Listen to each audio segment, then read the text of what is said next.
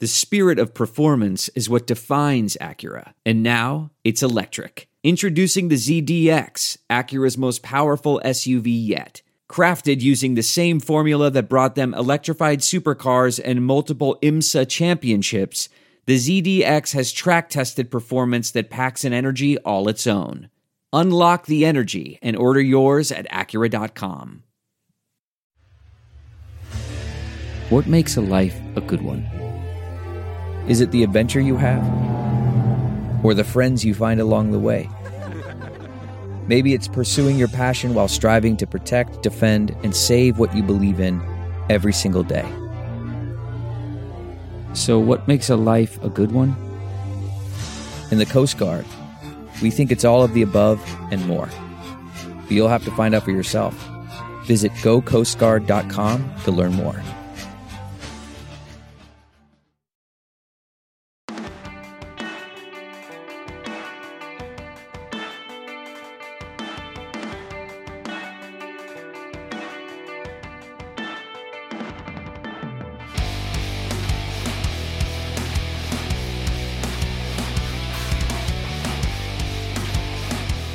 What is up, everybody? Welcome to an emergency edition of the Bootleg Football Podcast. We were definitely planning on recording an entirely different episode this evening, and then, as the NFL tends to do, altered our plans a little bit with one of the wildest news days I can remember in a long time, up until the point where there was major breaking news literally 5 minutes before we were even recording. So thank God we're doing this at night, not the middle of the day. We completely threw out our old show. It'll come out TBD at some other date. And we just have a whole lot of news to talk about, whole lot of things to react to, major things to react to. So before we get into all that, first things first, EJ, how you doing? What are you drinking tonight?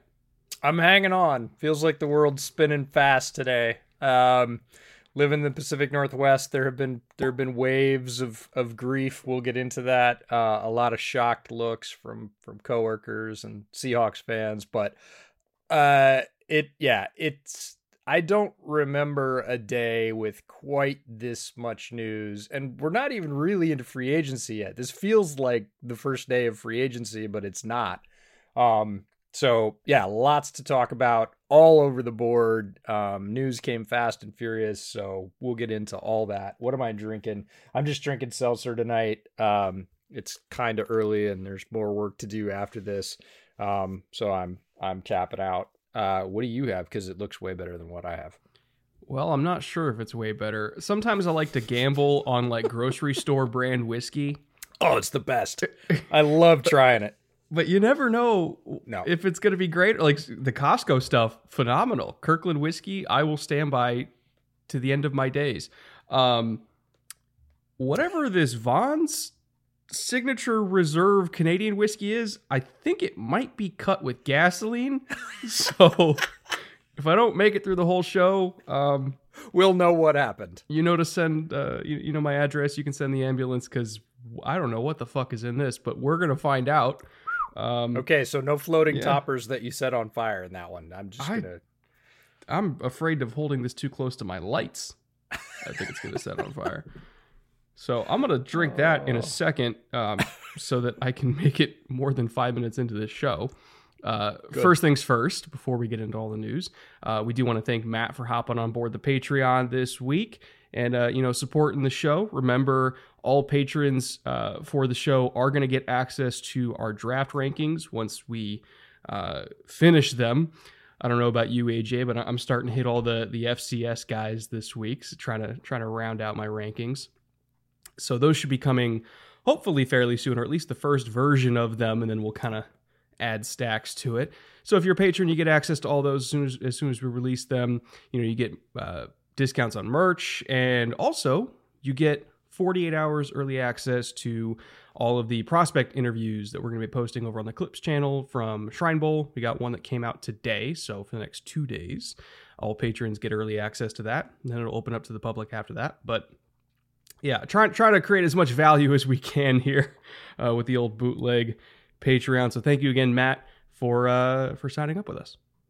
Yeah, we appreciate that. And as you know, as most folks know, because we made a fairly big deal of it, Bootleg turned 2 a couple of weeks ago. We had our anniversary. We had a fun Bootleg stream on a Saturday to celebrate. But before we talk about all the other big deals that happened today, and there were some seriously big deals, I have a bigger deal. This deal, man. That you might not finish that by the look of it. Or maybe wash it down with something. It's good. It's okay. It's good. It's okay. So this is a bigger deal. This deal has been in the works for 3 months. What deal? This deal has been in the works for 3 months.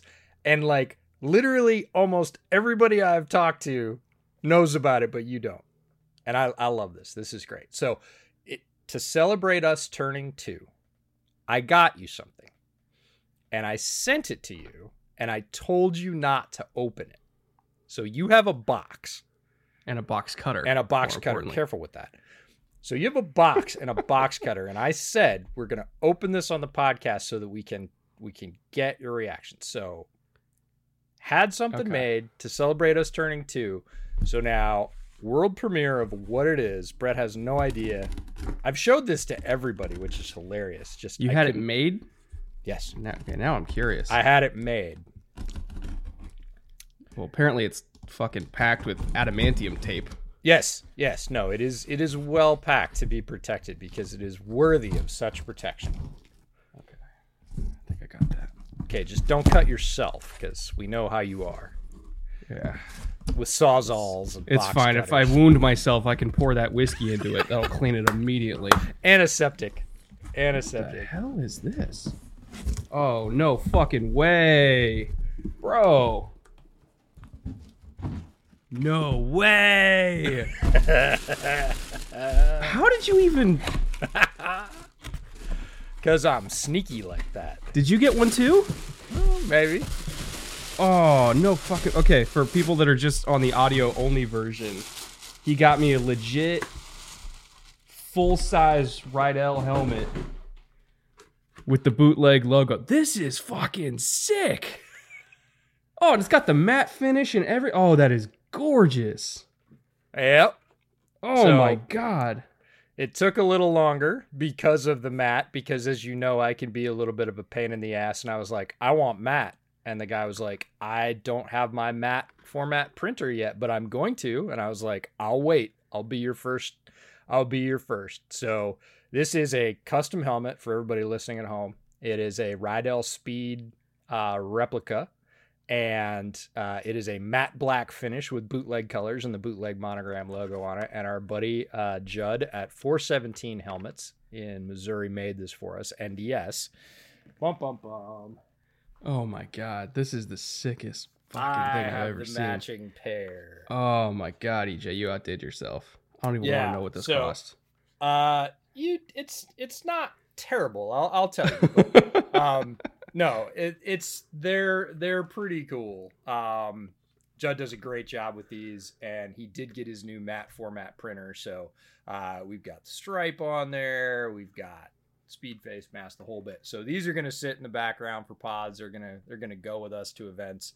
But I had seen a couple of other folks get them, and I said, man, if we get there, I'm going to do that. So we worked on it.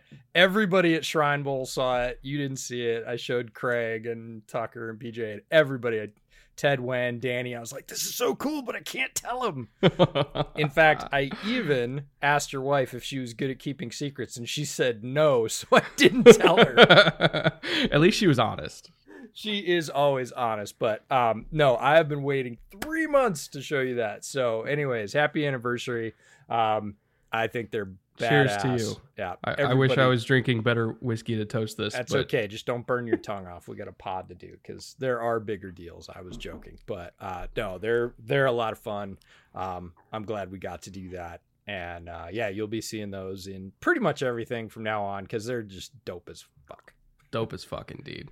Now, maybe or maybe not dope as fuck, depending on if you're a Seahawks fan or a Broncos fan. Shout out to Brandon Perna having the best day of his life today. It's get to our first piece of news. Russell Wilson is now a Denver Bronco. And it was a massive, massive trade. I think 4 picks, 3 players. They sent Russell Wilson and a 4th back to Seattle. They sent multiple first-round picks, multiple day 2 picks, Shelby Harris, Noah Fant, and Drew Lock, which probably was more insisted upon by Denver than by Seattle, if we're being completely honest. But just a massive, massive trade. One of the biggest trades, if not the biggest trade, probably since Herschel Walker, I would imagine. Like, it's in terms of big impact, yeah, this is the one that's going to send shockwaves. So we have all these deals to talk about today, and we're going to do them in order of shock value. So the Russell Wilson one is absolutely first. There's other huge news today, but in terms of change, and I mean seismic change across a couple of franchises and really a couple of divisions, a guy like Russell Wilson, who is going to go to the Hall of Fame, is already a Super Bowl champion, changing teams when he can still play. This is not a, last deal for Joe Namath when he can't run anymore. Like, Russell Wilson is still a very effective NFL player. This is by far the biggest shock value news of the day. And I feel bad for Seahawks fans because he's such an integral part of franchise history, franchise culture, the whole Go Hawks brand for a decade at this point, or at least close to a decade. There's a lot of kids that grew up in the Pacific Northwest and, even stretch out over to like Boise, that grew up with their Russell Wilson PJs and their Go Hawks sheets. And they, they're in high school and college now, and they've not really known Hawks football without Russell Wilson. And now he's gone. This is a thing. This started to reverberate today when the trade happened. So I was in the middle of a meeting and I got a text from a friend who's a Hawks fan. And they said, I'm struggling. And I was like, oh, you get a text from a friend and it says I'm struggling. You're like, hey, what's going on? Check in on your people. And, they said with the Russell Wilson thing. And I was like, hold the phone, like turn my camera off in the meeting, like, hit Twitter, like, oh my God, see the Schefter tweet, and like it starts rolling through my brain. What's this going to be like? What's my day going to be like? And but it's been rolling over in waves, and there's other people in that meeting who obviously are sports fans and Hawks fans. And I was like, hey, send them a DM. Sorry, man, it was a good run. Yes, this is a Seahawks tweet, so they're not worrying about me.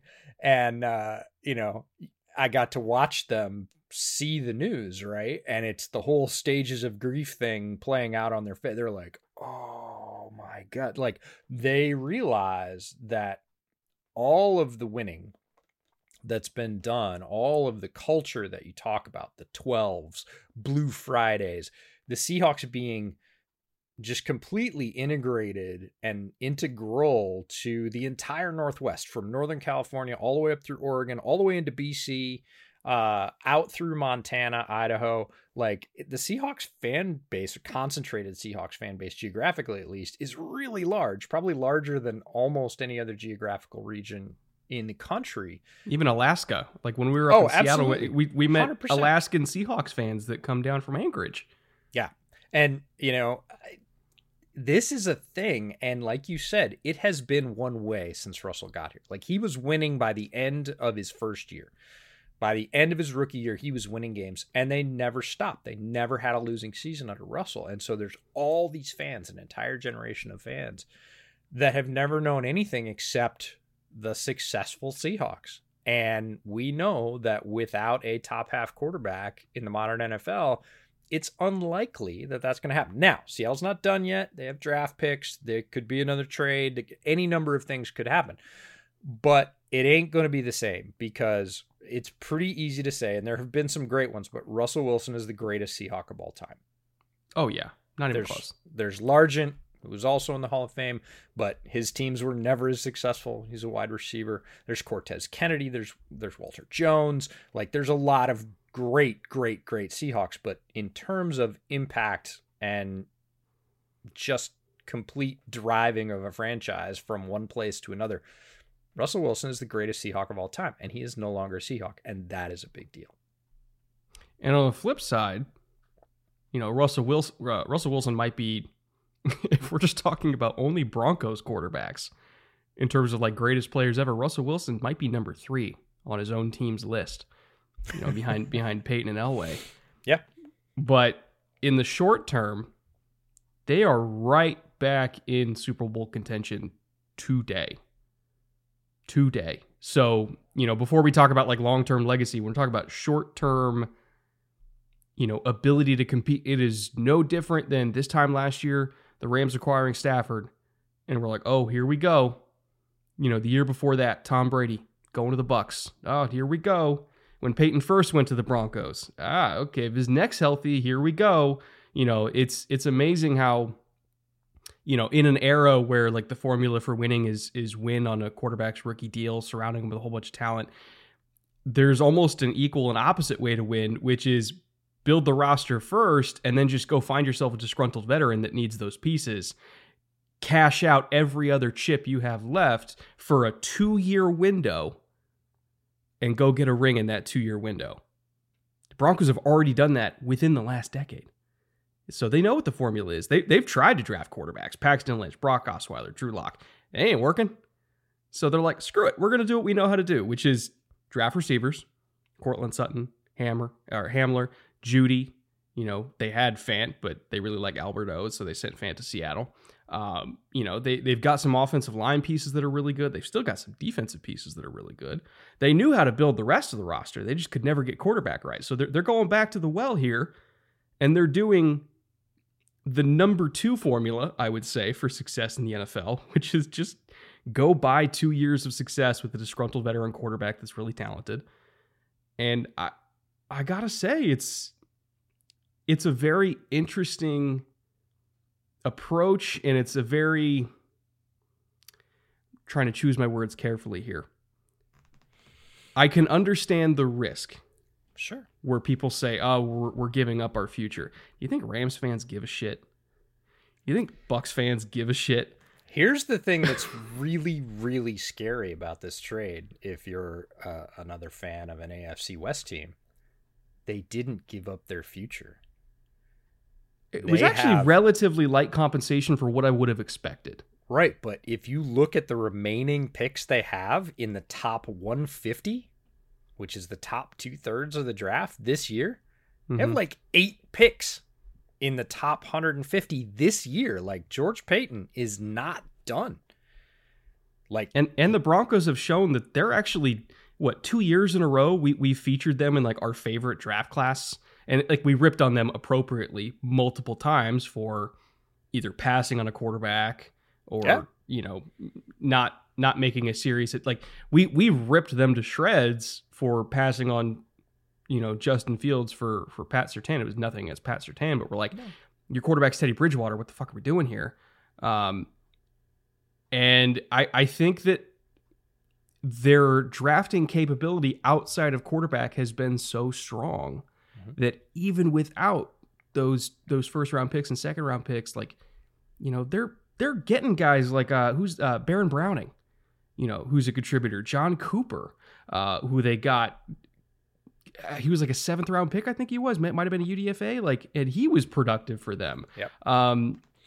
They're picking up Josie Jewell as a 4th rounder who's been solid. Alexander Johnson was a free agent and was good for them. They're picking up Justin Simmons as a 3rd round pick. He's an elite safety. Like, they've found a way to get contributing pieces either through free agency or through day 2 and day 3 of the draft without needing a whole lot of successful 1st round picks as it is. So I think your point about, they gave up a lot, but not as much as we think is very valid. And this year, they're going to add 7 or 8 guys out of the top 150. Now, if you look at all these top 150 of the draft lists and you think, wow, 7 or 8 of those guys are going to end up on a team that is now helmed by Russell Wilson, has one of the best, if not the best, rookie running back in the league, right? Has a wide receiver core that is loaded everywhere you look, including Tim Patrick, who we haven't talked about, who is very good, just re-signed. Like, they have some young offensive line pieces, and you're going to add 7 or 8 guys to that lineup, probably a bunch on defense. and you're going to have Russell Wilson in Nathaniel Hackett's system. Russell Wilson is in God's green acre at the moment. He's like, wait, they're going to let me cook with all of these guys? Are you serious? I can throw now? It's not going to be get to the fourth quarter and hand it off. And if it needs to be, it's to a great young running back. Like, Russell Wilson is happy right now. And Broncos fans should be too. But yeah, they're going to add like 8 quality top 150 players to this roster that is, like you said, already pretty well stocked. Like, the arrow is straight up for them. We know Kansas City's great. We're pretty excited about Herbert and the Chargers.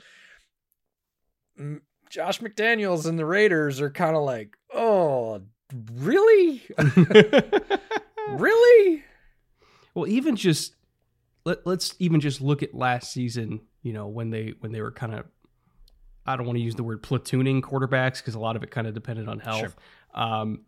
But they started out 3-0 last year, which the likelihood of you starting out 3-0 and still ending as poorly as they did is not very high. But when your quarterback situation is what it was, the odds go up a little bit. But, you know, they started out 3-0 and then they got crushed by the Ravens. They were in a sort of competitive game with the Steelers, who hadn't really found themselves yet either.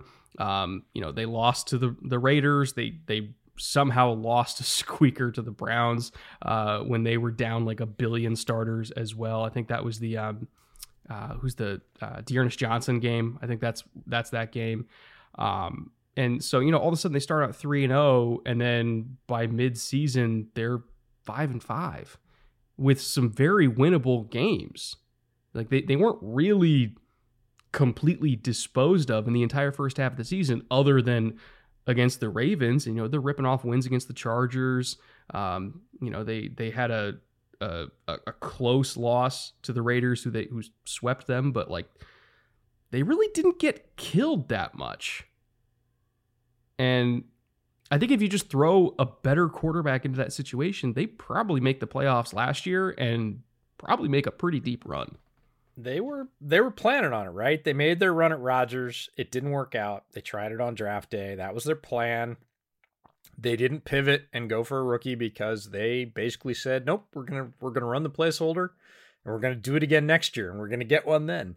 And just continued to add pieces. And yeah, they got savaged by us and a lot of other folks for saying, hey, you're burning a year. And they sort of knew it. I think George Payton and his staff were like, yep, that's the plan. And we're going to do this because this is what we do well. To your point, we're going to import one of these guys, like probably one of the top 3, if you're talking about Rodgers or Wilson, possibly Deshaun Watson, if he became available. Like, we're going to grab somebody that's established and has great success. We're going to plug them in with all these weapons, and we're going to take our short but very viable window and put our foot to the floor and try and win another ring.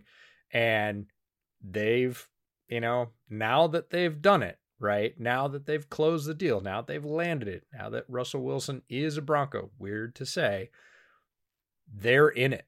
Like, it feels very much like the Rams last year. It's like, and they vault to the top of the charts. Like, if they can figure it out and they have a new coach who understands offense, modern NFL offense, all the pieces are there. There is no reason for them to fail at this point.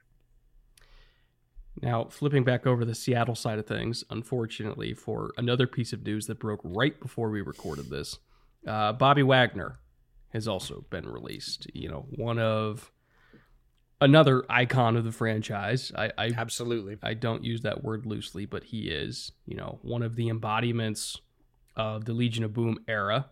Mm-hmm. Even though he wasn't a member of the secondary, he was Bobby. You know, he was an elite linebacker of his generation. He was, you know, all Pro Bowl caliber kind of guy every single year. You know, was a leader in the locker room. It was him and Kuechly in his generation of, like, everybody was debating for years and years and years who's the best linebacker in the entire NFL, Bobby Wagner, Luke Kuechly. And he was, other than Russ, the only guy left on the roster from that Super Bowl squad. And now within hours, they're both out, their offensive leader and their defensive leader.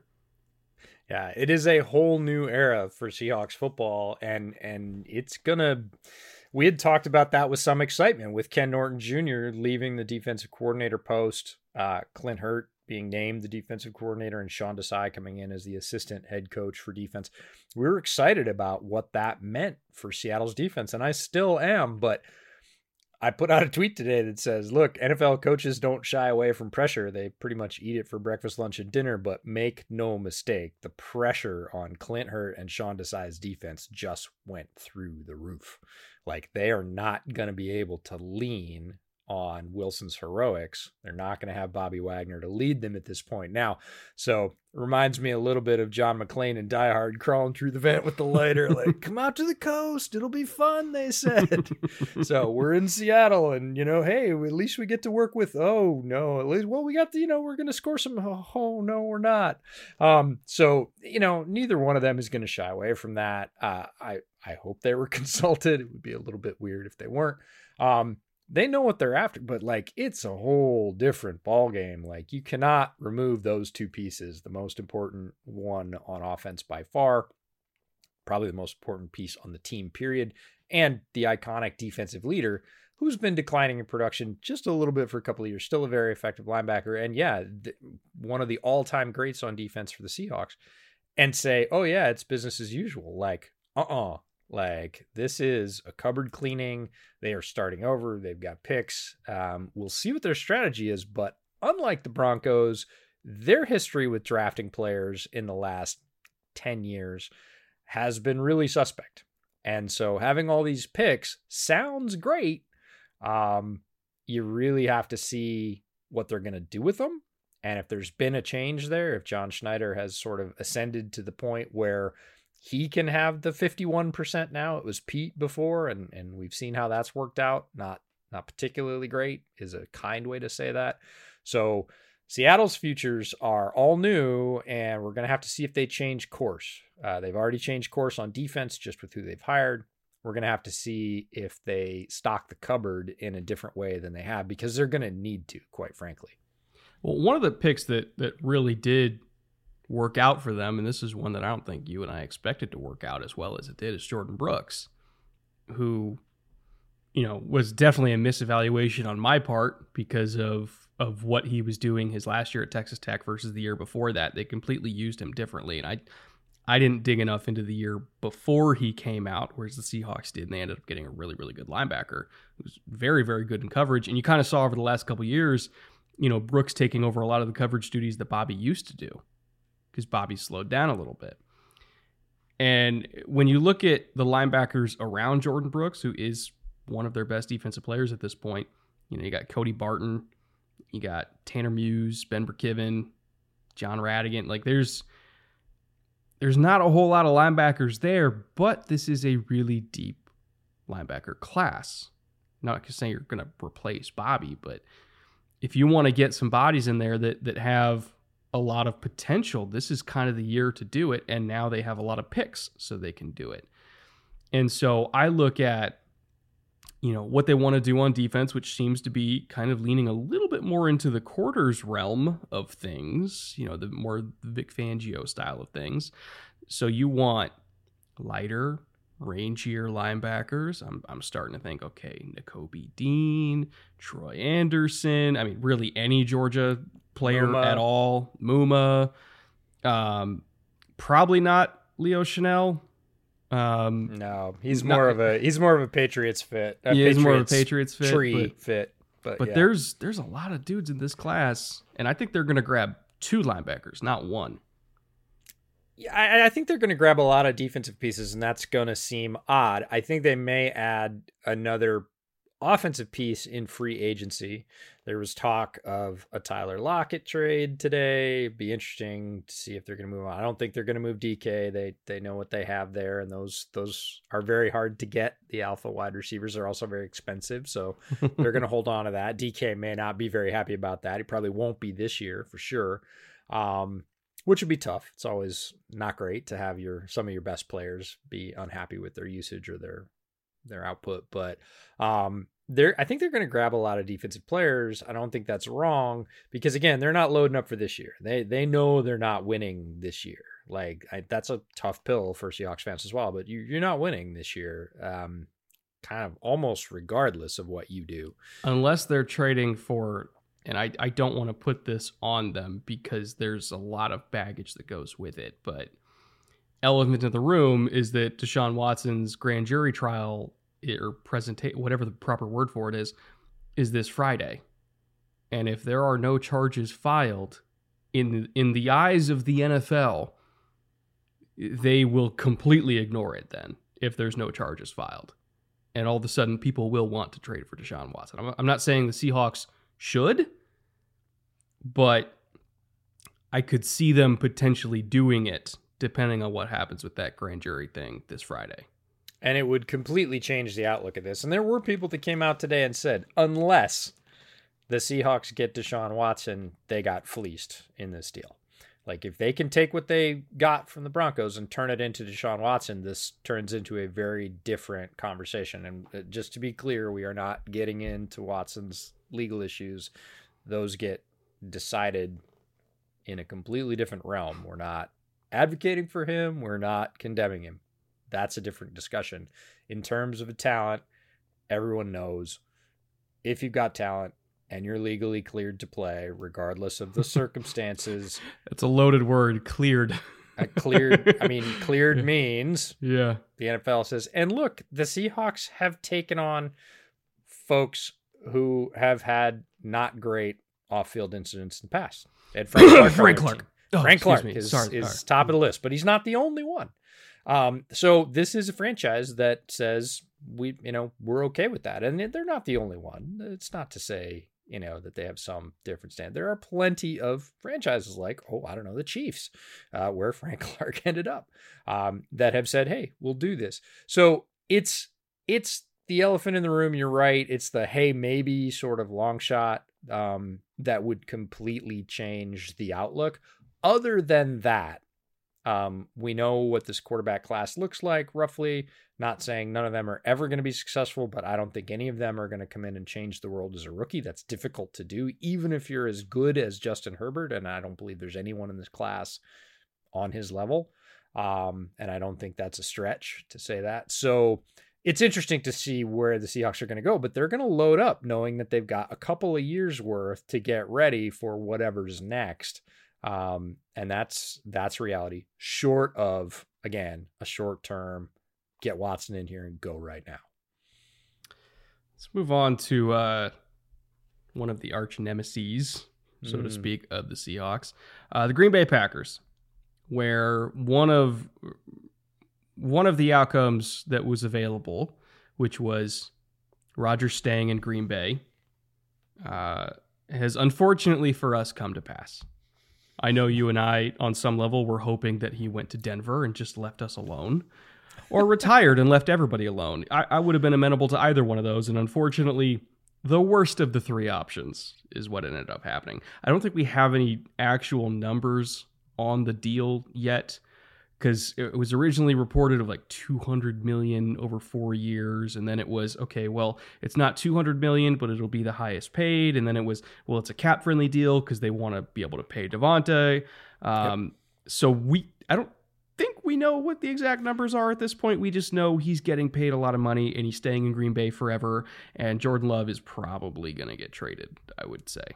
Yeah, I think all of those things are true. The other thing we heard early in the day that, again, hasn't been confirmed, so take it with a grain of salt, is that the guaranteed number, which is the GTD, right? The guaranteed cash is what NFL players care about, because a lot of this, quite frankly, is monopoly money. It doesn't get paid out to the players in the way that it's initially reported. It's in the best interest of the agent to put the biggest number out there. And when you look at actual compensation or what they earn, really what it comes down to with the players is guaranteed money. And the guaranteed money is probably going to be the highest ever. I saw, I think, 135 million at some point. Like, it's going to be a ton of cash. And you knew this. Like, you called this a long time ago. You said, I think Green Bay throws wads of cash at Aaron Rodgers and says, please don't ever leave us. We're really sorry. We'll do whatever you want. Money-wise, Jordan Love-wise, PR-wise, we don't care. we've seen what it looks like without you, and we don't want any bit of that. So whatever it takes to keep you here, we're going to do. And that's exactly what's happening. Like, that is playing out to the letter. Here, have the biggest contract, have the biggest guarantee. Please don't ever leave. That Jordan Love guy, never happened. He'll be gone. We'll get rid of him. I think that's what I said right after the Chiefs game, where Love started. Yes, and we saw it. We're like, first fuck Love no, and no you way. came down hard and said, this is what the Packers have to do. There is no other reality for them, because the same thing, the same reason Seahawks fans said for the last 2 years, whenever I brought it up, it can never happen. Don't even bring it up. It'll never happen. And I was like, well, I don't think it's going to happen this year, but it could happen. They're like, no. And because nobody wants to look in the mirror, nobody wants to see what's on the other side. Because, hey, as Bears fan, I'm fully aware. I feel your pain, Seahawks. I know what it's like to be quarterbackless and have been for a long time. Green Bay wanted no part of that. And they will do whatever they can, and are doing whatever they can, to ensure that Rodgers never leaves. Now, on the flip side, that's a thing. He's staying. He owns the division until his skills fall off, right? Which could be never. He's played extremely well the past 2 years, MVP level the past 2 years. But to say that this won't affect the Packers' ability to surround him with talents, not necessarily true. Probably won't this year, because again, they will make it cap friendly, but all that money has to go somewhere, whether it's void years, whether it's push it down the road. It will balloon at some point. The bill will come due whether he is playing for them or not. And at that point, it's going to be very, very difficult to surround him with a lot of talent. Now, they're still going to be able to pick and choose. We've seen the Saints do it for years, even in the late Drew Brees years, where they were paying Drew a lot of money every year to stay. Same deal.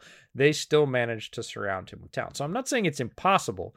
It is going to become a thing for them to manage. Did they have a choice? Not really. Not when you've got a bird in the hand, right? We already saw them make some sacrifices, like with Za'Darius Smith, who's a great player. I know there's been injury issues, and that's how people justify it, but I'm sure there's a lot of teams out there that would rather have Za'Darius Smith than not. And if their cap situation wasn't what it was, I guarantee you they would bring him back for another year and have a rotation of him, Rashawn Gary, and Preston Smith, and not just Rashawn Gary and Preston Smith. You know. However, and so this is the thing, they want, you know, another last dance, right? Last year was, it's the last dance. Well, they want Devontae and Aaron together, and why wouldn't you? They're two of the best players at their position in the entire league, and they happen to be on the same team. They also have some other very good pieces. All-Pro left tackle, Pro Bowl running back. Like, they have a lot of pieces in place that they're going to try and keep. Now, we'll see. It's going to be on them to, again, we talked about it, like the Broncos, stock the roster, right? You're going to have to find some creative ways to do that, because if they do this, and it looks like they are indeed doing it, you are going to have roughly, and we don't have the numbers for Rodgers yet, you're going to have roughly $120 million of your 200 and whatever $1 million cap in 4 players. Rodgers, Devontae, Bakhtiari, and Rashawn. Considering what the edge market is, Rashawn Gary. No, not Rashawn Gary. Who? Aaron Corner. Jones? Oh, Jair. Oh, God, Jair is going to be a lot of money. Yeah, so you're going to have roughly 120 to 125-ish $1 million. Can they even afford Jair at all? This, or Savage? Or Gary. Well, we're not talking about Savage or Gary. We're talking about Jair, David Bakhtiari, Aaron, and Devontae. Talking about 4 players, and you're going to have $100 to $125 million of your 200 and what is the cap this year? It just got set to 201, right? Or no, I thought it was higher than that. 220. I thought something. Yeah. 220, 224, something like that. So you're literally going to have 120 of 220 in 4 players. So that's a lot. It's not, it's not that much higher than a few other franchises, but it is going to be in the top 5 in the league for a 4 players total. Let me look up their free agents. So you got, this year alone, Devondre Campbell, all-pro linebacker. Yeah, okay. He's gone. Yeah, probably for what he'll get on the market. let's see. Whitney Merciless is a rotational edge. He's probably gone. Shannon Sullivan. Alan Lazard, which they love Lazard because he blocks really well. MVS. The only receiver they had under contract was like Amari Rodgers, so they got to figure something out there. Next year, or Zary Smith is going to be gone. Preston becomes a free agent next year. Amos, free agent next year. They won't pay him. They can't. Probably not. Gary and Savage next year. And Jair. Jesus Christ. And Jenkins. Oh my God. It's a balloon payment, and it's coming. Like, they can't afford this. Well, right, but Jair is next year, right? Because, again, if you let him go... They're all next year. All of them, the whole team. But Jair is the one that they're going to have to... If they're going to sign him, they have to sign him next year. Like, they can't let him go to the end of his deal and then sign him. It'll be way too expensive. What the hell? Yeah, it's a challenge. Like, this sets them up for challenge. But again, it's not a lot different than the Broncos in saying, we're going to run this for... Aaron Rodgers may play for another 4 years at this rate, but it's really about the next 2. What can we do in the next 2 seasons? That's our window. After that, the financials get really tough. It's, I think, fair to assume that even a player as great as Rodgers will start to decline at some point. I know everybody's been saying that for 5 years, and he's been playing at insane levels. So, but it's, at some point, the bill will come due. Both physically and financially, and the Packers are all in for the next couple of years saying, we're going to run this back and we're just going to hope we get that championship and we'll deal with it later because no one will remember the lean years after that if we get the ring. If they don't get the ring, this is going to be trouble. Like, it's going to sink the franchise for a bit. But don't you think they've been in that kind of win now mode for a decade? At this point, it feels like they haven't. But remember, the big thing in free agency was always the Green Bay Packers will never sign anybody in free agency, and that only recently turned a couple of years ago, right? They signed a big free agent class. They went after some of the top guys on day one. Like, that was not a thing for them for a long time. They wouldn't do it. They wouldn't sign. They'd sign their own, but they wouldn't sign from outside for big money. So they've changed, they've adapted, but they're in it now financially. Like, they are throwing all the money on the table, and rightfully so. Aaron Rodgers, one of the greatest quarterbacks of all time. And what this does is set it up as a fact. Like, hey, you want to win the North? Vikings have a new coaching staff and a new GM. Bears have a new coaching staff and a new GM. Detroit had it last year. Like, he's turned over the entire division, right? Because he's just, until further notice, he's the king of the North. You want to overturn the king of the North? Build your freaking team. Like, build your team. It's Ryan Poles and Matt Eberflus's job now to surround Justin with talent and go beat Aaron Rodgers, because he's going to be there, right? There's no more hope that he's just going to white flag out and you're going to sort of default into the division lead. Not happening. You're going to earn it.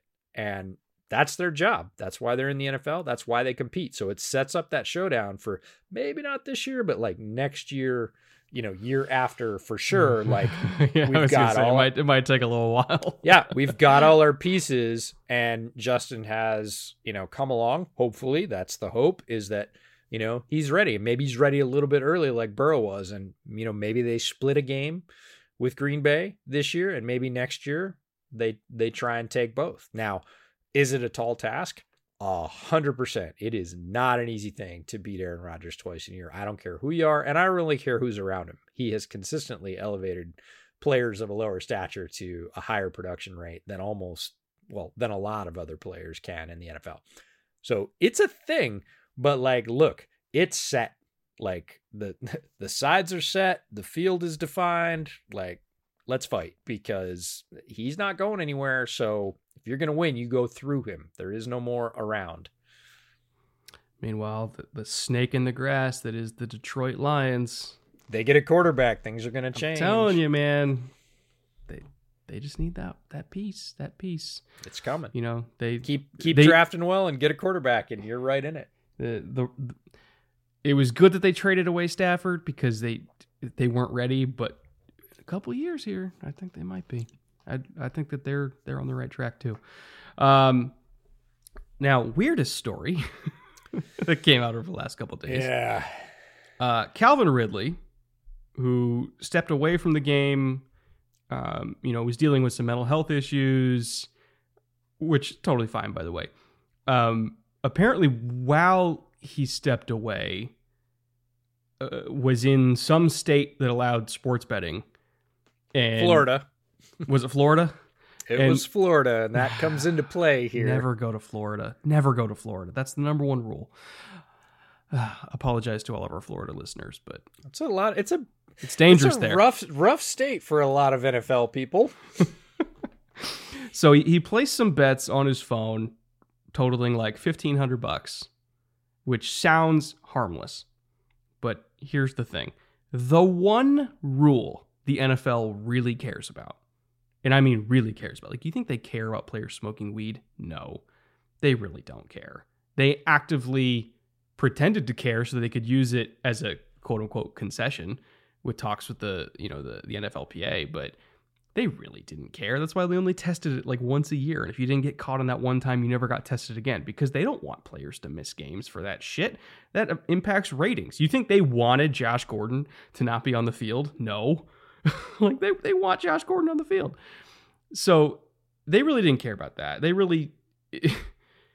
A lot of the actual crimes that players commit had very light suspensions. You could argue the league didn't really care as much about those as they should have either. The one thing they really care about is do not bet on games.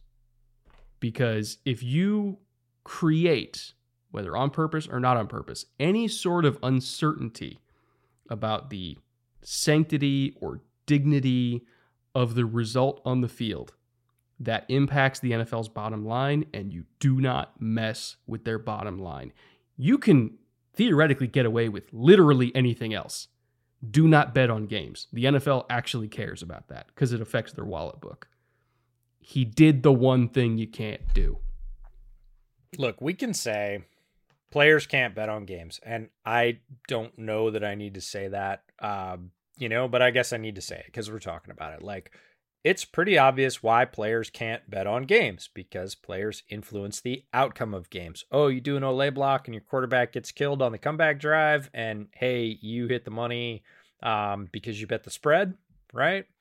And you prolong it. Like, you have the power to do that. You have the power to influence games as a player.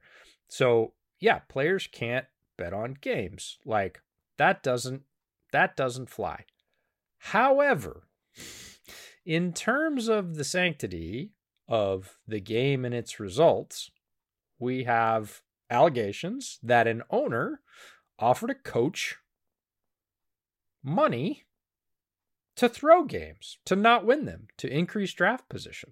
So talk about influencing the betting line. Mm-hmm. That influences a whole lot more people and a whole lot more money and a whole lot more sanctity of the game and strength of the shield, if you want to talk about it that way, than anything else. But he's an owner, and we all know the rules for owners are very different. Add that to the fact that the league has gone all in with gambling money, right? With gambling companies. And that has been a long time coming. It was a line that nobody in the NFL wanted to cross. As soon as they put a team in Vegas, it was pretty obvious that that was going to roll back eventually. It's very quickly becoming the tail that wags the dog, right? And so to say this player bet on his own team, yes, that is a no-no, without saying, hey, if you're an NFL official, you need to release all your financials in terms of betting. If you've made any bets, we need to see every one of them. Because if you are an official working a game, you too can influence the outcome of said game. And if you think officials don't bet on games, I got news for you. Maybe they don't bet on the games they're working. Maybe they don't bet on NFL games, but I bet some of them do, right? And that should be transparent. If you're an NFL owner and you tell your players, don't play so hard, we need a better draft pick, that has massive implications on the competitive sanctity of the league. And that won't be addressed either. So it's not that what Calvin Ridley did was right. It's not. Players can't bet on games. But neither should anybody else be able to influence the sanctity of those games or bet on them. And this is a moral gray ground because of the league going all in with sports betting to the tune of hundreds and hundreds of millions of dollars per year. So it becomes really hard for them to say like, yeah, you can't bet on them, but hey, by the way, here's your DraftKings code. Go put a lot of money on games, average fan.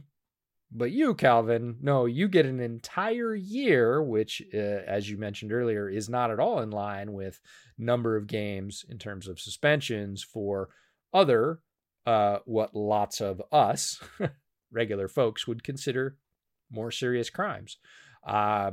It's a weird one, and it's only going to get worse, right? I'll tell Not you this better. much. I'll give you some context for how much the league cares about it. When I was an intern at NFL Network a decade ago, this is before I was even an employee. Like, I was an intern in college. I was there for 5 years. My first couple of years were as an internship.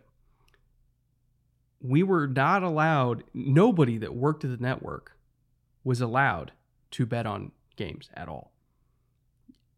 Not that we have any impact on anything, but if there is even a remote possibility that you have access to any sort of inside information, or you're walking by the green room while Ian Rappaport's having a phone conversation, you overhear something, and then you call your buddy over in Vegas to place a bet. If they found out about that, you'd be fired immediately, like zero tolerance. Yeah. And that was me as an intern in the media arm of the league. Now, people still bet on games, but they never talked about it because nobody wanted to lose their job over a $250 bet on DraftKings, or whatever it was. Actually, DraftKings, they didn't even have a book at the time. I was going to say, at that point, they weren't even in the game. But but even DFS was really shady ground. Like, they got a little bit weirded out when we were doing DFS lineups, and then they stopped actually running ads for DFS for a while the league kind of figured out, and this was a decade ago. Now it's like the main sponsor of the league, but I was going to say, now it's the main gig. They literally stopped running ads for DraftKings and FanDuel for months because they were trying to figure out whether or not they wanted to even take advertising dollars. Yep. And you look at where we're at now. Completely a 180, and how fast it's happened is really, it's catching some people. And I've seen some people kind of take their breath and go, okay, like, and the thing is, at this point, the genie is well and fully out of the bottle. Like, you got the Mannings on the Caesars commercials, and like, you just name it. Like, you cannot watch any NFL event without 2, 3, 4 gambling ads, probably, per hour. It is everywhere, and they're gonna have to adjust to the reality that people are gonna place bets, and they're gonna have to say, this is not allowed. Like, if you're a player participating in a game, you can't bet on that game. But hey, if you want to bet on, Cleveland versus the Cowboys and you play for the Dolphins, we're probably going to have to look the other way, because it's just going to get grayer. And a lot of people came out against the sort of league moral high ground of saying, oh, you can't bet on games, but make sure to visit our sponsors, and here's the code. Yeah, it's tough. There's not really a right answer to it. My one thought is, Calvin, dude, every year they tell every single player in a freaking seminar, don't do it. You can't claim ignorance. They tell you every year. You're a veteran NFL player. It doesn't matter that you stepped away from the game. You're still active on the team's roster. You're just out with a non-football, whatever the NFI designation is for it. Can't bet on games, dude. It's not. Did you hear Ross Tucker's thing with Dan Patrick today? No. It was really good. Dan Patrick, they were talking about this, and Dan Patrick asked Ross Tucker, he said, did it ever come up when you played? And Ross had a great story, and he said, it came up twice in my career. One was, he said, if you can believe this, one was my first game ever in college. I was a freshman, Princeton, And the other one was my last game of my NFL career. And those are the only 2 times it came up. And he said on the first one, he was 18 years old. He was on special teams and they were playing Cornell. And he's like, I couldn't even, I'm 3 months removed from the prom and I couldn't believe that people even bet on this stuff. And my dad called me and said, hey, Ross, jokingly, my dad called me and said, hey, Ross, if I give you the signal in the fourth quarter, just let that guy through and have him block the kick. Right. And that got his wheels turning as to, oh, wait, I am that guy. I can influence things now as small as my role is. So it never came up. And then his last year, he was on IR and his team had a week, at that point, 17 game in a 16 game season, last week of the year. And if they won, they went to the playoffs and he knew he was retiring. He'd injured his neck. If they won, his team went to the playoffs and I got $18,000. It was in my contract. Right. So I've been on IR for months because I've ruptured a disc in my neck and I'm hanging out with friends and we're watching the game. And I'm like, hey, if my team wins this game, I get to have 18 grand. Right. And everybody's like, call your bookie, put $9,000 on the other team. And he's like, no, I can't do that. But he said, I've never been more invested in a football game in my life, even though I had nothing to do with it. Right. Because if we won, I had 18. I basically had 18 grand on the game. His buddies were saying, go hedge. Yeah. All his buddies are like, you got to hedge. He's like, I can't. But he said they did win. He got the 18 grand. He ended up paying for everything at the party. And he said, for a meaningless game for me, I'd been out. I knew I was going to retire. Like, it had nothing to do with me. He said, I've never been more invested. It was great. But like he said, that was the only 2 times it came up. So great story from Ross. Yeah. So overall, moral of the story, kids, if you're in the NFL, if you're tangentially related to the NFL, don't bet on games. You'll lose a lot more money than you win, I promise. Yeah. Next piece of news. Now, we have a whole bunch of different franchise tag news, but this one kind of gets its own. Because Cam Robinson got tagged again. And he's not the only player to be tagged again, but a little bit different scenario. Because this whole kind of last, month and a half, speaking of betting lines, you look at the betting lines, Evan Neal was the overwhelming favorite to go first overall because people thought that Cam Robinson was on his way out. He's going to take his talents downstate to Miami, and he's going to be the new left tackle of the Dolphins, and presumably. And, Jacksonville was going to get an upgrade at the position with another Alabama tackle that's cheaper and possibly better. Very highly regarded. Yes. Very highly regarded. And, kind of be the new franchise left tackle for Trevor Lawrence. That's what everybody assumed was going to happen. And then Cam Robinson got tagged. And then Michael Giardi, put out a tweet today saying that Jacksonville is very much in the market for Teron Armstead and that they are competing with the Dolphins for Armstead. And we knew that the Dolphins were going to get a left tackle from somewhere, whether it was Cam Robinson, whether it was Armstead, whether it was anybody that's going to be on the market. They were going to get a left tackle somewhere. I did not expect Cam Robinson to get a second tag while Jacksonville is also pursuing Armstead. The number one byproduct of this is that, they're probably taking a pass rusher number 1 overall. I do not think that Evan Neal is going to be the first overall pick anymore, just based on this news. But the second byproduct of this is I kind of feel like they're still going to get Armstead, but they wanted to get something out of Cam Robinson on his way out the door. And they think that they can get more for him than what a compensatory pick would be. I think they're trying to do what I believe they're trying to do. Their ideal scenario is sign Teron Armstead, tag and trade Robinson for a second round pick or a higher third round pick than what they would have got as a compensatory at the end of the third round. Maybe even to Miami, because again, they're trying to get whatever they can get. I kind of feel like they're playing the system a little bit in that way. I'm not 100% sure if I'm right, but that's what it feels like to me. Yeah, it's a very expensive hedge. We just talked about hedges. This is a very expensive hedge, like tagging someone for the second time in a row, elevates the price tag. There are minimums. Left tackle is not a cheap position to do this at. One of the more expensive positions as salaries go in the NFL. They didn't want to get left at the end of musical chairs and be forced into taking a tackle, even though they have one of the top picks. Like they really, we're going to have one in hand that we can live with now. If we can move that, upgrade it, replace it, get a Terran Armstead, it's not instead, or it's not in addition to, right? There's been some folks saying, well, that's money that could have been used on Terran Armstead. It either will be or it won't be, right? If Terran Armstead comes to Jacksonville, I have no doubt that Cam Robinson will be moved again, just to get his salary largely off the books. Now, some money will accelerate as dead cap. I get it. That's fine.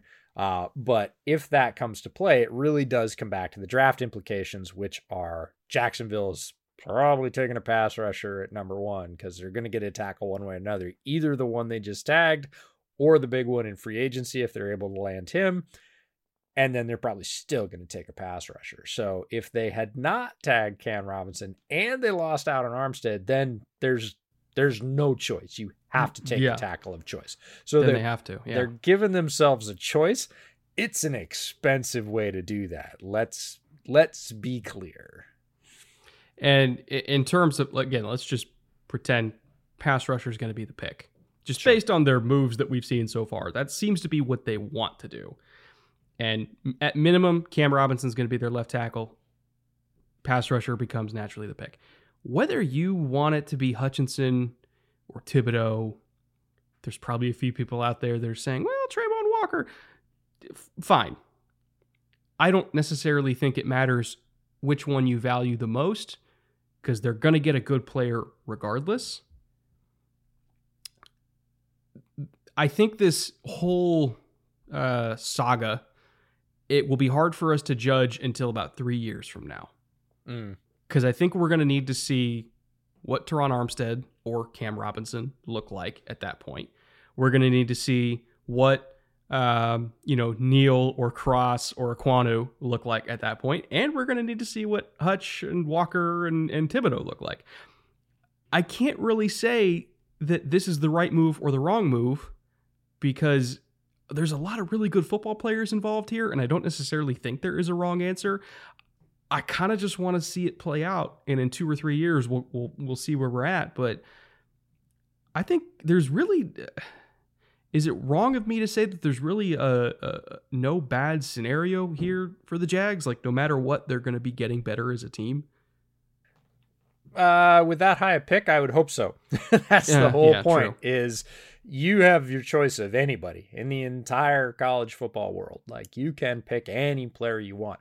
They better be getting better with that high pick. Like, if you're picking within the top 10, you need to be choosing a player that is going to influence your franchise in a very positive way and immediately. That's not short of a quarterback that you have to pick because they won't be on the board after 10, who might not develop in his first year. Other than that, you better be getting somebody that contributes right now out of the gate. And all the players we're talking about have that potential. Now, Jacksonville, in my mind, is probably a little bit risk averse after last year because, boy, did they step in it multiple times. Like, it just didn't work out and didn't work out and didn't work out to the point where they let their coach go in the middle of the year and just basically threw up their hands and said, we give up, forget it. Like, that's awful. We're really sorry.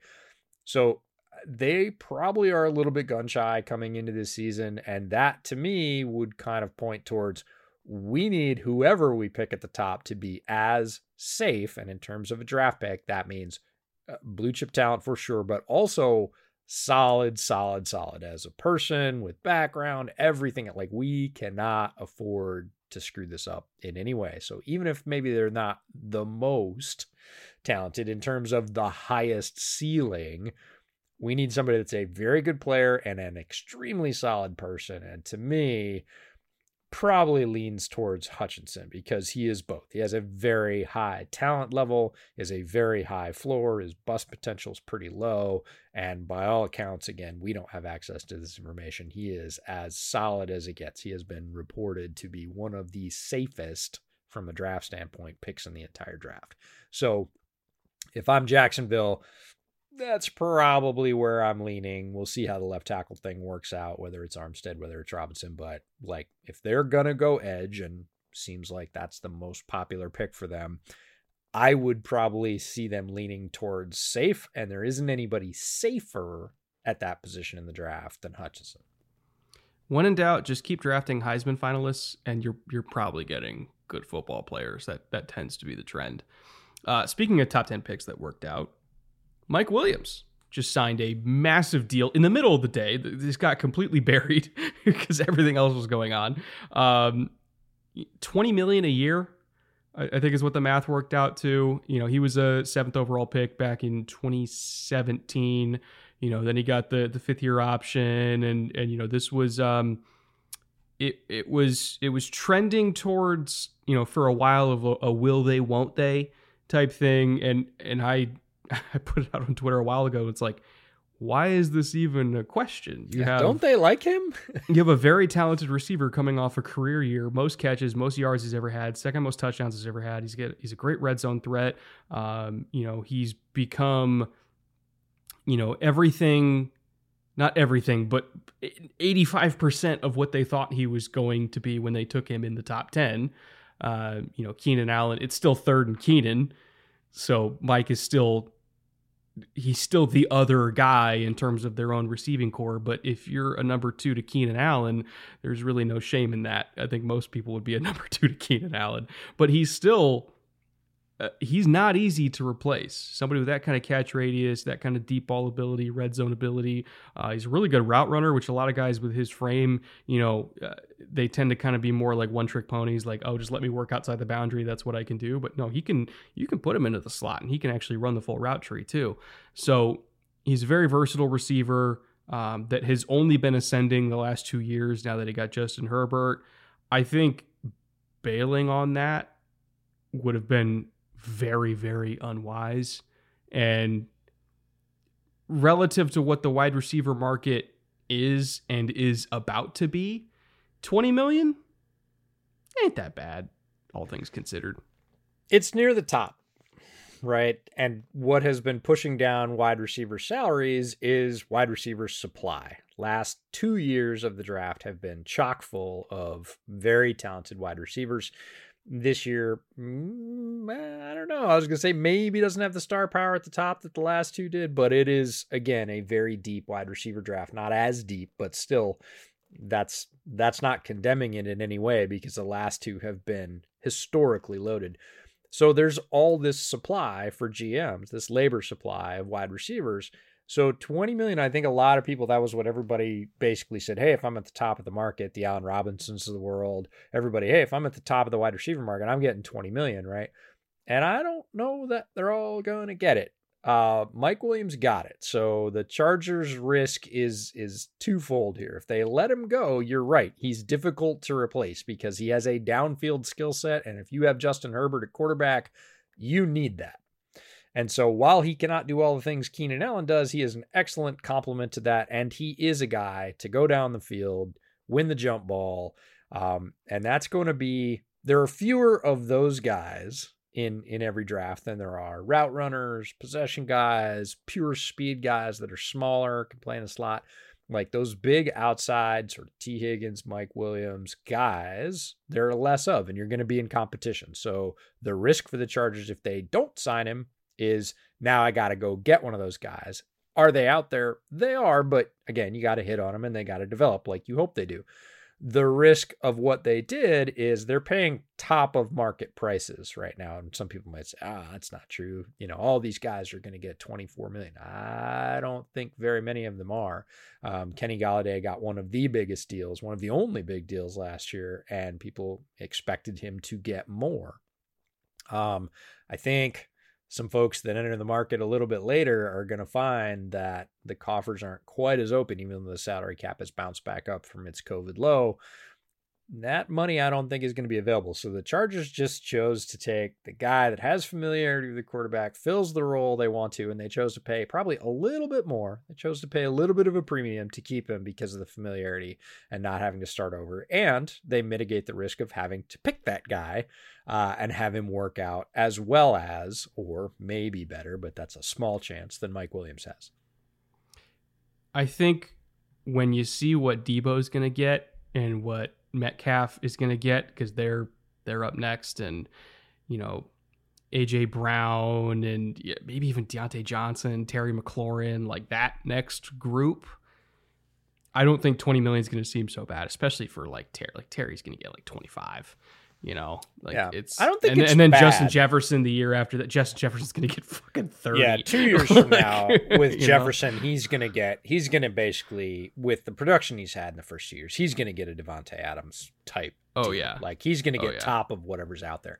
Mike Williams, like you said, 85% is still a lot of what they expected him to be, but Mike Williams he's around that top tier. But if I had to list the top 10 wide receivers in the league, he's not making that list. If I had to list the top 20, he'd probably be in that list, but there's a lot of good wide receivers out there. So it's top for his range.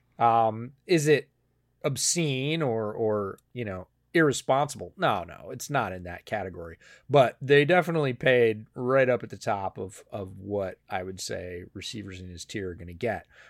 Good deal for, I think, team and for player. Again, they hit the ground running. They already, there's not a learning curve. He's already familiar with the offense with Justin, everything else. So, solid deal for both sides. Mike got his money, and the Chargers, hopefully just keep right on trucking with their receiving corps. So why don't we hit some of the other big name franchise tags that came down? Devontae Adams was an obvious one, which that's most of these. In fact, I would say all of them are probably placeholder tags for extensions. I think all four of these names, Devontae Adams, Chris Godwin, Mike Gesicki, Dalton Schultz, I think their teams want them to stay around for a long time. There are some franchise tags we get some years where it's you're a rental. They want one more done, year. Yeah.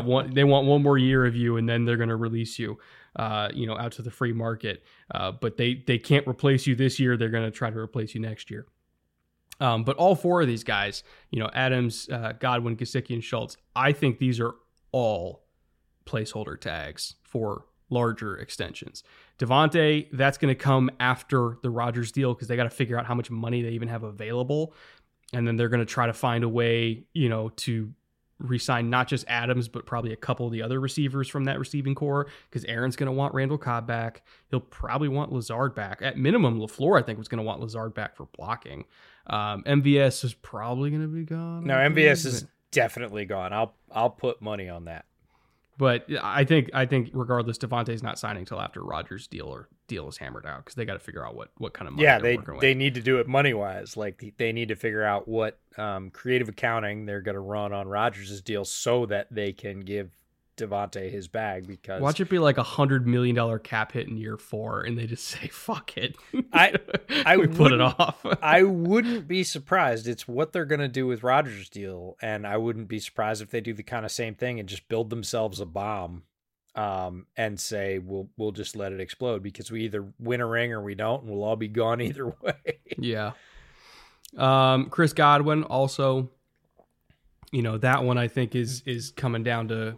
This one's really interesting, though, because it means if you have now, and they can, of course, sign to a long-term deal, rescind the tag, use it on a different player. But for now, that means a very good cornerback hits the market. Carlton Davis.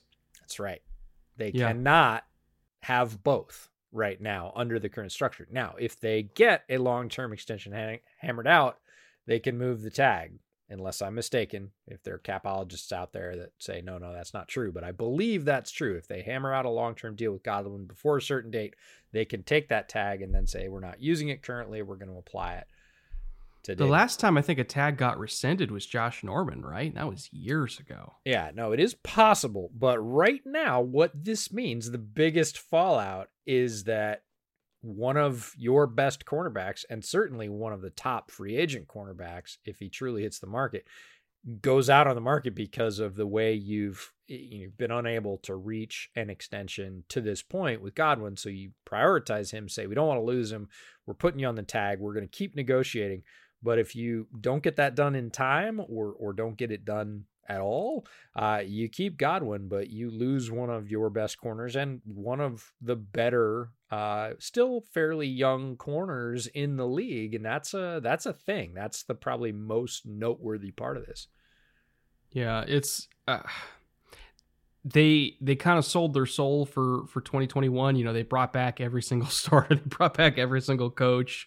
It was very much we're all in for this year. You know, Tom might retire, which he ended up retiring. Well, God knows how long that's going to last, but you know, it was very much all in for this year. They expected to start losing guys after last season, and I think it's just part of that process. They cannot keep everybody. They cannot pay everybody. You know, they were able to bring the band back together for 1 year, but it was just gonna be that 1 year. There was no way to kind of keep it all together. Not even remotely possible. So they chose Godwin because Godwin is the better player, and when in doubt, keep the better player on your roster. The thing is, I don't know how long this is gonna last, because I think there's so many different nuances to this deal, because again, it is a second tag, which in itself is a shitload of money, which they are not going to want to have that much money on the books for this year. They're going to want to do a longer term extension so they can spread this thing out with a big ass signing bonus. But also, I wouldn't be surprised if, rightly or wrongly, they're using the ACL tear to lowball him right now, and he's saying no. If they weren't lowballing him, he probably would have already signed. If they were giving him $20+ million a year, he probably already would have signed. Because that's a smart thing to do. Absolutely. And to all players, like, not that you need my advice, get your bag, right? I look at the people that have signed and then gotten hurt, grievously or otherwise. And NFL careers are short, and if you can take the guarantee, take the guarantee. And I think he would have, but I think everyone, and I would say Godwin has a right to it. He is in that top tier. If you ask me who's a better receiver, Chris Godwin or Mike Williams, Chris Godwin. I'm taking Chris Godwin, right? So yeah. he has the right to say, hey, I want top tier money. And if top tier is 20 and above, I'm going to go 20. And they say, yeah, but you tore your knee. Like, what about 18.5? And he goes, no, 20 is a mental thing. These are competitive guys. And it was the same thing with Allen Robinson. The Bears offered Allen Robinson about somewhere between 18 and $19 million a year. And he said, go swing. I can get 20. Might have backed off that a little bit when he saw what Golladay got, but, so I agree with you. If they had already put the bag in front of Godwin and said it's 20, he probably would have taken it. We wouldn't see this tag. And he's probably saying, no, I'm still worth 20. I believe it. And I would say he is. And especially now that Williams got 20, he's going to say, all right, now I'm 24. Yeah, exactly. I fully agree that that's happening. And honestly, that's a great segue to talk about the two tight ends on the list, because I was on with our friends Rockpile talking Buffalo, but we were really talking about the tight end market, because they're looking for a tight end too. And Carolina screwed this up royally. Like, Carolina paid their tight end too, who has not been really successful in any sense of the word, way more than a backup tight end should probably be worth. And it sent shockwaves, because for those of you that don't know, this is how the market gets set. Agents look around and they say, that guy's a tight end too, and my tight end too that I represent has been way more successful, so he gets more than that guy. And Carolina took that bar and shoved it way up for Ian Thomas. And it's causing a bunch of shockwaves, because everybody looked at this free agent tight end class and said, it's the best free agent tight end class ever. We're going to have David Njoku, we're going to have Gesicki, we're going to have Schultz, we're going to have all these guys, right? And one by one, they get picked off by the franchise tag. Njoku got his, Gesicki got his, Dalton Schultz got his. Like, that's not, that part's not unpredictable. But all the guys that are left in that second tier are now looking at Ian Thomas and going, I'm a better player demonstrably than Ian Thomas. I get more than he does. And teams are going, ooh, I'm I'm not sure that I want to prioritize my second tight end as that much of a financial hit. And this is causing a lot of ripples. And frankly, teams are going to turn to the draft because while it lacks a little bit of star power, it's a very deep tight end class. There are guys that are going to contribute into the 4th and 5th rounds, and teams are just going to go, I'm not going to pay you that to be my, second tight end unless I use them all the time. I'm just going to draft somebody. If you're going to say that's the market, I'm going to say I'm going to go get the cheap labor. And the thing with Ian Thomas is, people look at the base salary, but you got to take into account the cap hit. The cap hit's what matters. It's $6 or $7 million, for 2023 and 2024. Actually, it's about average about $7 million each year for a guy who he's their tight end 1, but for most teams he's tight end 2 easily. Or tight end 3. He just happens to be their tight end 1, but relative to the rest of the league, he's probably not starting on most teams, So I think when you look at Gesicki and Schultz, who absolutely are TE1s, not just for their team, but for many teams, and you're looking at Ian Thomas, costing $7 million a year in actual dollars that count towards the cap, their agents are saying, okay, double it. Especially when you look at the Kittle deal. They're saying, all right, we want 14, we want 15 a year. And that may be low. Did you hear this one? Oh, has there been actual offers published? No. This is something we talked about with another player who came out in the draft last year, and limiting career earnings by not changing your positional designation. So when Kyle Pitts came out last year, we were like, he should have come out as a wide receiver. Yeah. He should have said, I'm a wide receiver, I'm an X, because he basically plays that anyways, can play that, and you're going to make a lot more money because NFL salaries are determined by positional designations, as antiquated as that may be with a player like Kyle Pitts. He didn't do it, and eventually that's going to come down. Gesicki's in the same boat. Gesicki has a statistical argument. He's a big slot. Yeah. To say, I am a wide receiver. And the difference between wide receiver base salary and tight end base salary for ones is huge. So the tag is a great deal for Miami for Gesicki, because I think it's 10 million something. Somewhere around there. Yeah. I think it's around 10 million, again, for a tight end 1. For a wide receiver 1, that tag is what? North 19, 20? North of 19 for sure. I think it's over 20 at this point. It's 20. It's double. It's literally double. So if you're Mike Gesicki or his representative, you say, you don't get him for 10 million. We're going to put in a grievance to file him as a wide receiver, because look at his alignments, his production, routes run, catches made. He qualifies as a wide receiver, and Here you have to pay him it's, as such. 18.4 for wide receiver, 10.9 for tight end. That's a lot. Almost double. Yeah. And certainly, again, if you're going to be paid as one of the top guys. So there is a very real possibility, not saying it's going to happen, but there is some precedent for it happening, and somebody's going to do it. And if it's not Gesicki, it'll be Pitts and whatever to say, you don't get to pay me as a tight end 1 because I'm producing like a wide receiver 2.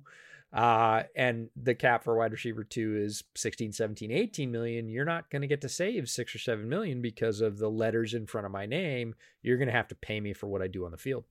You know what's crazy? I didn't even know this. The franchise tag number for linebacker is higher than wide receiver. It's 18.7. Well, that's because of some of the deals, right? The Fred Warner deal. I did not realize the top 5 averaged out that way. Yeah. I thought there was a steeper cliff than that. Wow. Well, and players talk about this. We're getting into the weeds on salary. So if you don't like salary or team building, you can mute this part. But what that's causing is this rift between the haves and the have-nots. The Fred Warners of the world are getting paid at that, higher than wide receiver level. And everybody else that a team has to fill in is almost street free agent level. I mean, if you look at the Bears, like they had to pay Roquan, right? Roquan's going to get, he's got his bag. He'll get the same number that Fred got. Yeah. Right. And who do you get beside him? You bring in Alec Ogletree literally off the street in camp and say, be the other guy, because we're paying this guy all the money and we need another body there. We'll give you a just play deal. And the just play deal is, $1 million a year, $1.2 million, $2 million. Like that's it. Because we can't pay two people like this. Doesn't matter how good you are. And so teams that have two good linebackers are in a spot, right? Indianapolis with Leonard and Okereke. Oh man, I don't know what they're gonna do with them. They're doomed. Like they can't pay them both, and both have a legitimate shot to say I'm producing as a top linebacker, and you can't do that positionally. And from a team building standpoint, you cannot tie up $45 million in two linebackers. Like it's not gonna happen. I'm trying to think, who are the other kind of elite linebacking cores around the league? I don't think anybody else has two, do they? Well, Tampa, right? Yeah, that's true. But Levante, I think he's going to retire by the time that it's true, but it's Devin close. White gets paid.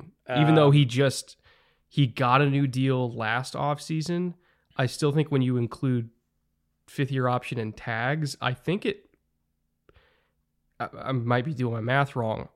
I think his deal ends by the time Devin White needs to get paid, if I recall correctly. Could be. Not familiar enough to say so. Let's put it that way. But then you get the really interesting, it's dominoes, basically. If Gesicki does challenge it and has it overturned, what happens with guys like Kyle Duggar and Jeremy Chinn? Right? Oh, yeah. They go, no, you don't get to pay me as a safety. You got. I'm a corner now. Yeah. You got to pay me as a corner. You got to pay me as a linebacker, right? Yeah. I'm down in the box enough that Kyle Duggar, right? You play me in the box all the time. You got to pay me as a top linebacker because God, all the safeties / dime backers. The Devon Diablos of the world. Yeah. Like it gets really goofy. We talked about this in our interview with Thomas Booker about positionless football, right? And that, the Debos of the world are doing it on the offensive side, but it's been happening on the defensive side for years. Are you a corner? Are you a safety? Are you a star?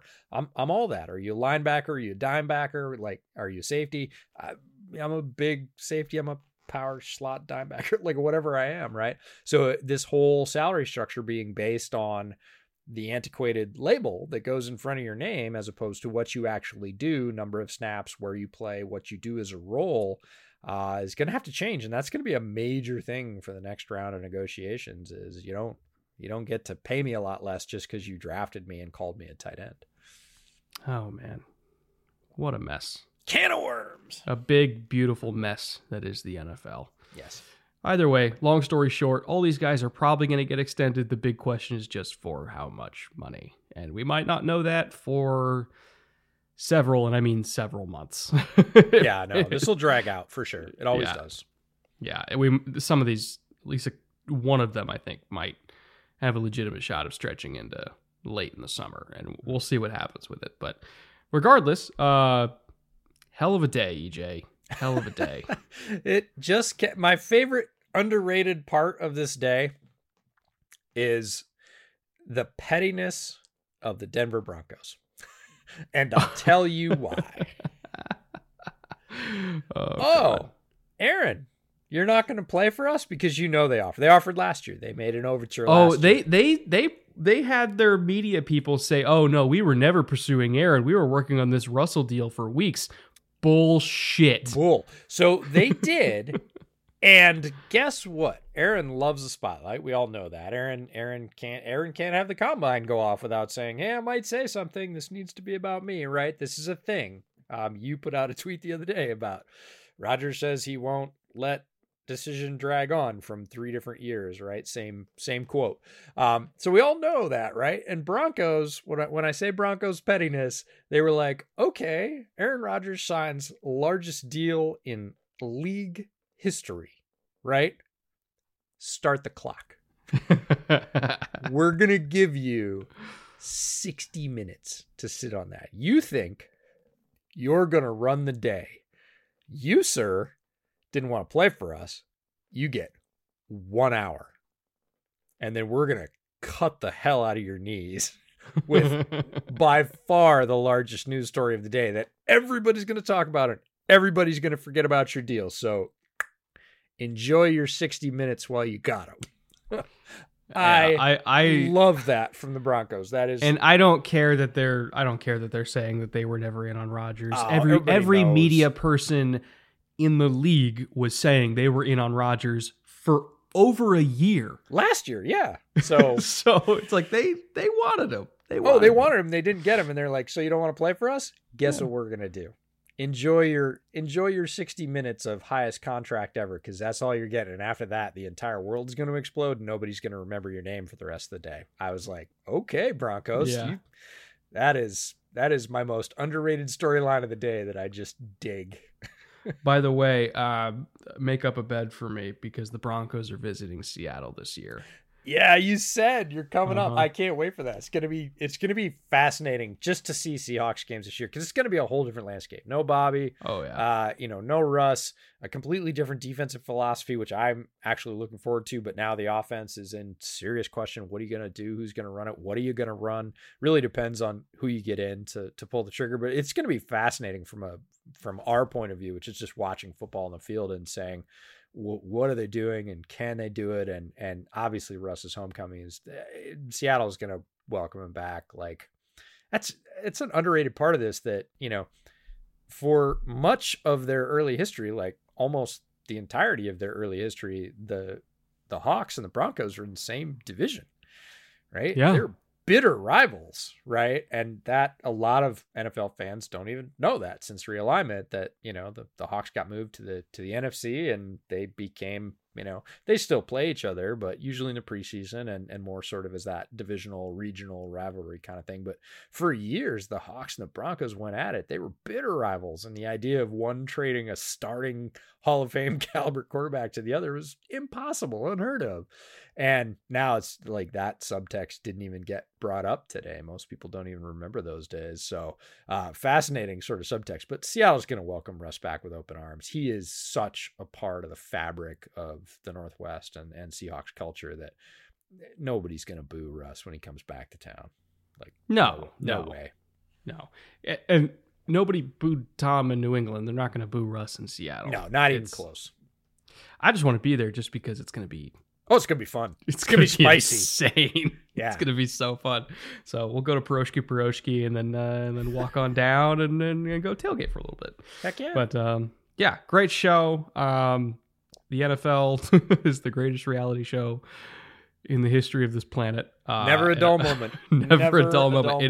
It is March, a month after the season is over, and we just I know we're not even a free agency yet, and like we get this day where it's like, oh, by the way, largest contract ever. Oh, by the way, Hall of Fame quarterback moving. Oh, by the way, like, yeah, you don't even like guys get $60 million deals, and like you said, it gets lost in the wash. Like that's a day. God, I love this sport. Yep. So we'll be back with our regularly scheduled programming next week with our 10 gems on offense. We have a lot of really, really fun names to talk about.